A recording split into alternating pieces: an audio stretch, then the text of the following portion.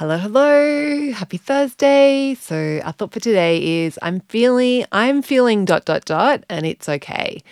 So I'm feeling dot dot dot and it's okay. So this one, it's just one of those simple acceptance thoughts that really helps us drop into acceptance of whatever it is that's going on. And yeah, and I find it really, really comforting and really good. So similar to, of course, I'm feeling from yesterday, but it's just a slightly different. It's like I like the and it's okay reminds me that, yeah, and it's okay. Yeah, I feel bad, but it's not going to be the end of the world. It's just like reminding yourself that I can handle it. Like it's okay. It's okay.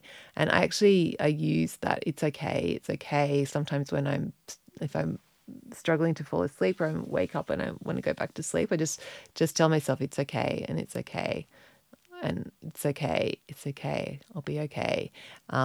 Yeah, like that. It's a really soothing thought. So, yeah, have a gorgeous Thursday, and yeah, just whenever you notice you're feeling whatever you're feeling, just remind yourself, yeah, I'm feeling whatever I'm feeling, and insert emotion here, and it's okay. Okay, I will catch you tomorrow.